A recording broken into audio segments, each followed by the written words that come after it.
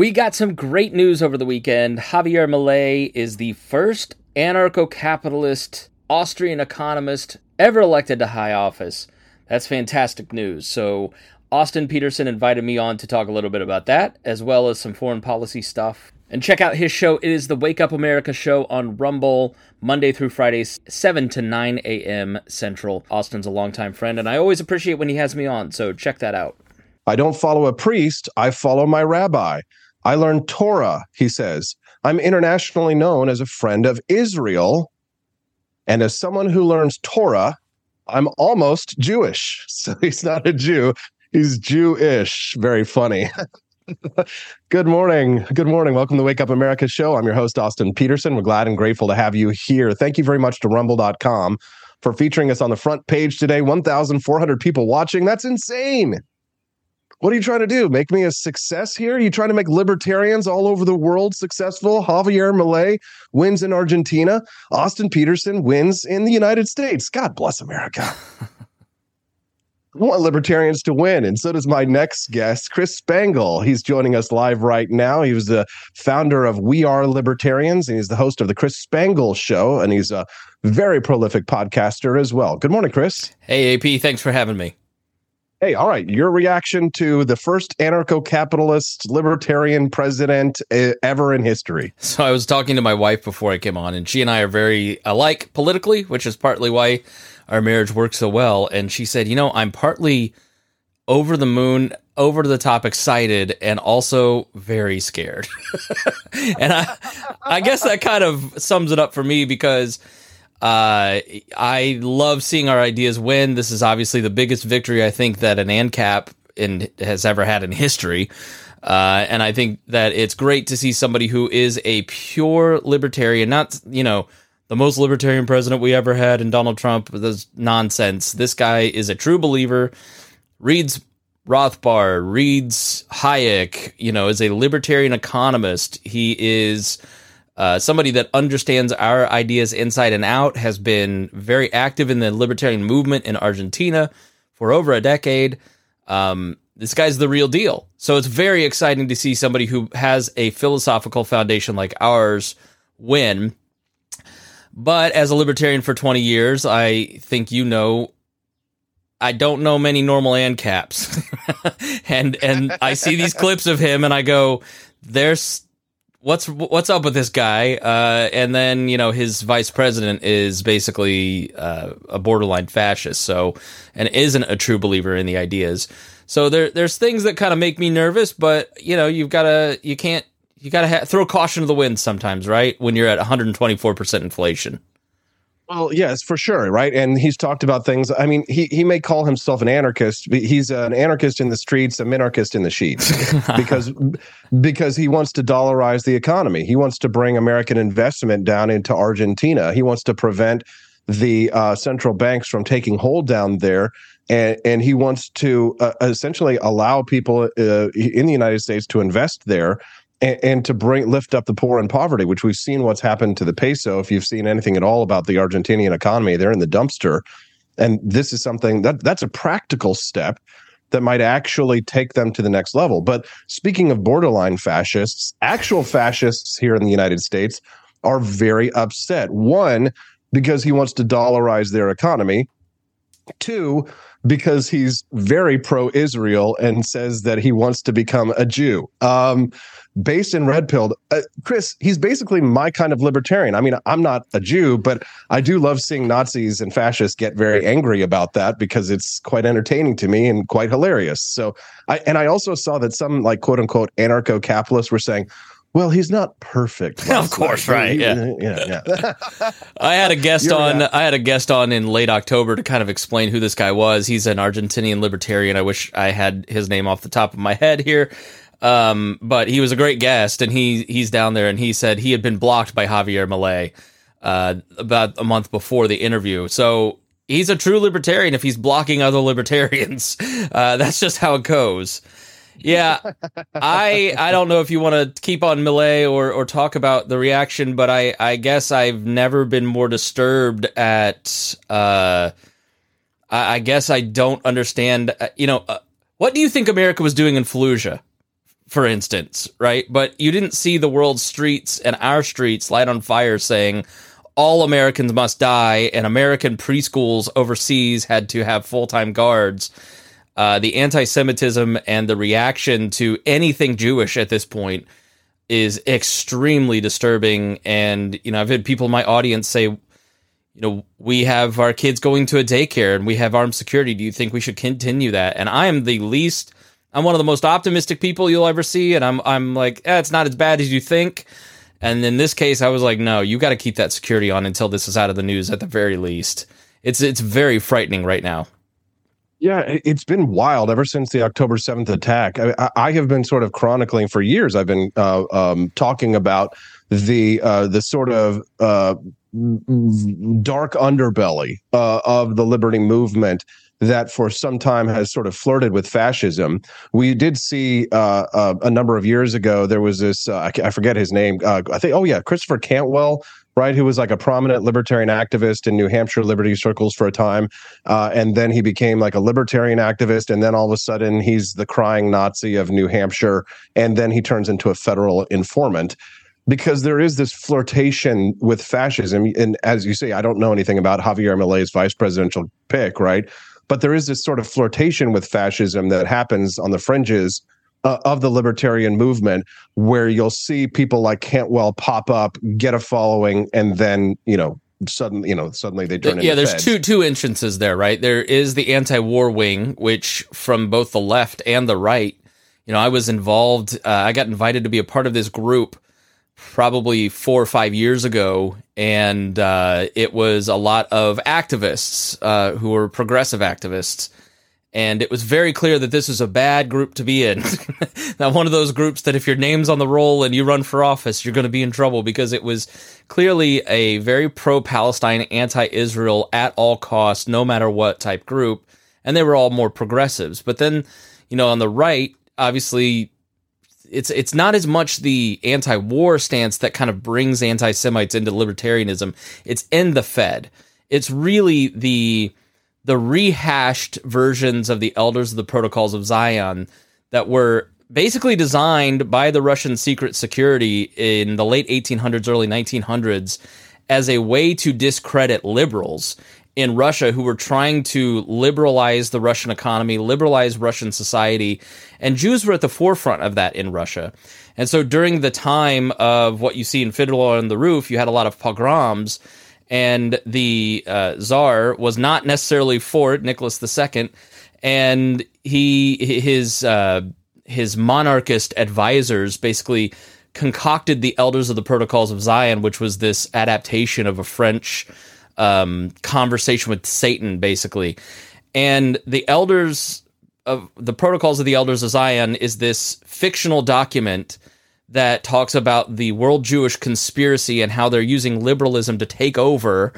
And it was obviously popularized by Henry Ford here in America. Later, he regretted it. It was popularized by the Nazis and Uncle Hitler. And which was then pushed into Muslim society. History Impossible is this great history podcast that has kind of a great series on that.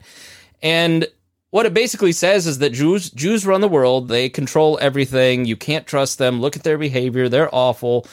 And it is the foundation upon which all of these other conspiracy theories, this top-down mentality that so much of the libertarian movement has, is that they're controlling you. How often do you see a tweet from a libertarian and you go, but who's they? Right? Let's dig back to who's they. Right. It's always, not all anti-Zionists are anti-Semites, but all anti-Semites are anti-Zionists. Yeah. And for a long time, that's what they would always say, is they'd say, they wouldn't call him a Jew. They would say they would say Zionist. He's a Zionist. He's a Zionist. But we knew what they really meant. Chris, real quick, let me reset for those who might just be tuning in, wondering who the hell these guys are. When we've got 1,500 people watching us live, they may be like, who are these guys and what the hell are they talking about? Good morning. I'm your host, Austin Peterson.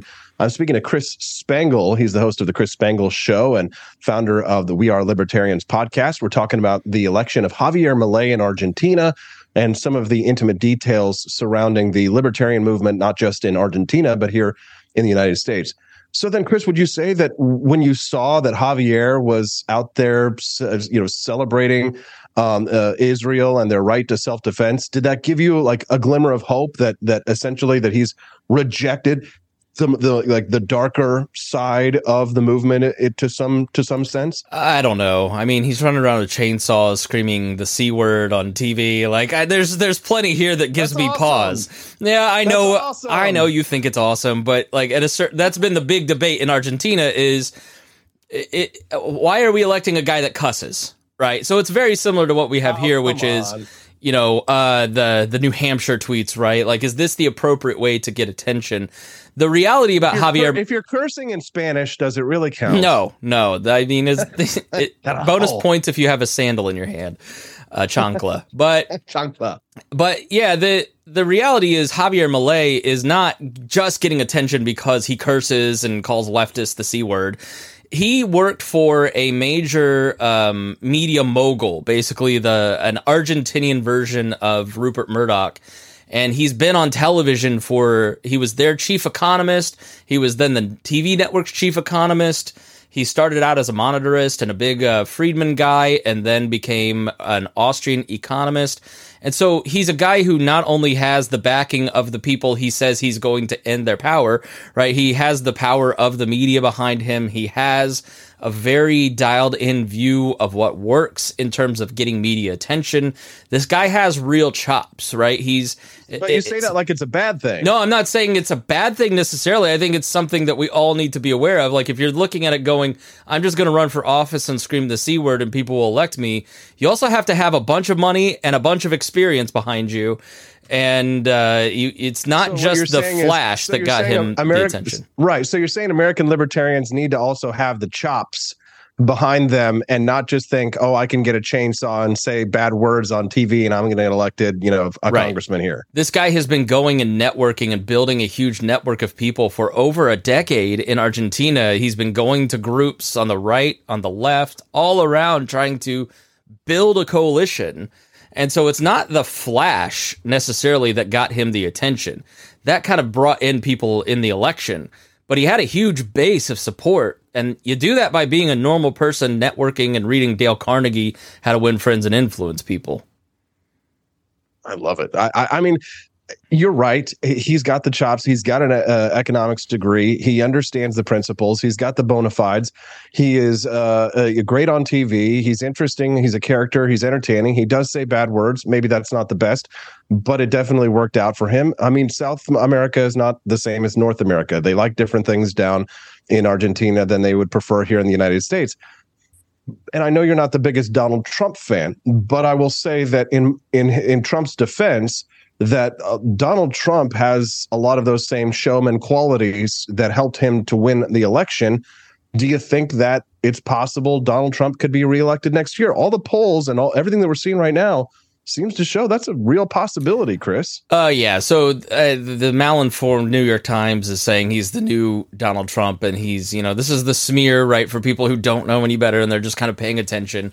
Like, this guy actually has a philosophy undergirding him. And I think it does scare people in South America because anytime you get such strong language, they've actually had military dictatorships in our parents' lifetime, including in Argentina in the late 70s, early 80s. So it does frighten people in a way that it probably doesn't frighten us here. So we'll see. I don't think he has Pinochet vibes, but when you see the American media calling him the new Donald Trump, they don't really know what they're talking about because Donald Trump doesn't fundamentally have any kind of philosophy. Donald Trump is just tapping into anger. He's tapping into discontent.